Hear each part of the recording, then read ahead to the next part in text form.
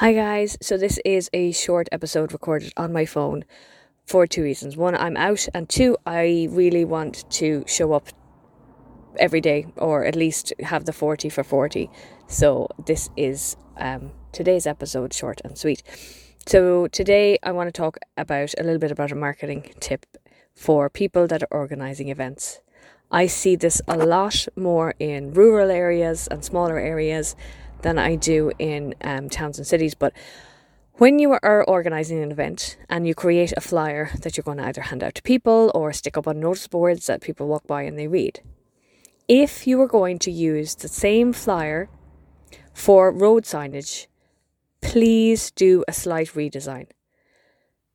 You cannot use the same small print that you use on an A4 flyer that you stick to a notice board.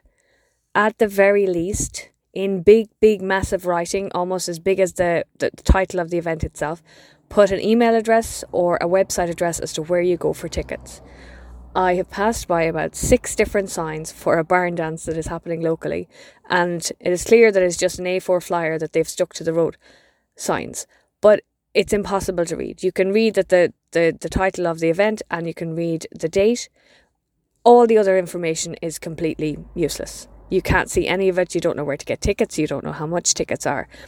And this small thing, putting the ticket price in big writing and putting a website or an email address, makes all the difference. Yes, repurposing one design to use across the board is great, but you have to think about your users and your people that are actually going to see it. So for road signage, you need to make it as clear as possible, the most important information: the title, the date, the price if you want to, and the very least is the email address and the website address as to where you go for tickets or for more information. Okay, that's my mini rant over with.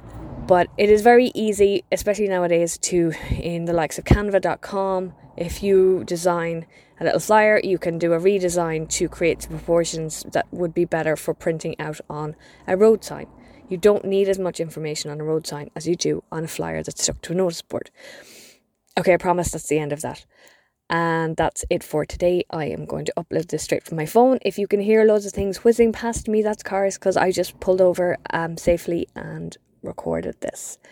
Thanks for listening, and I will talk to you again tomorrow.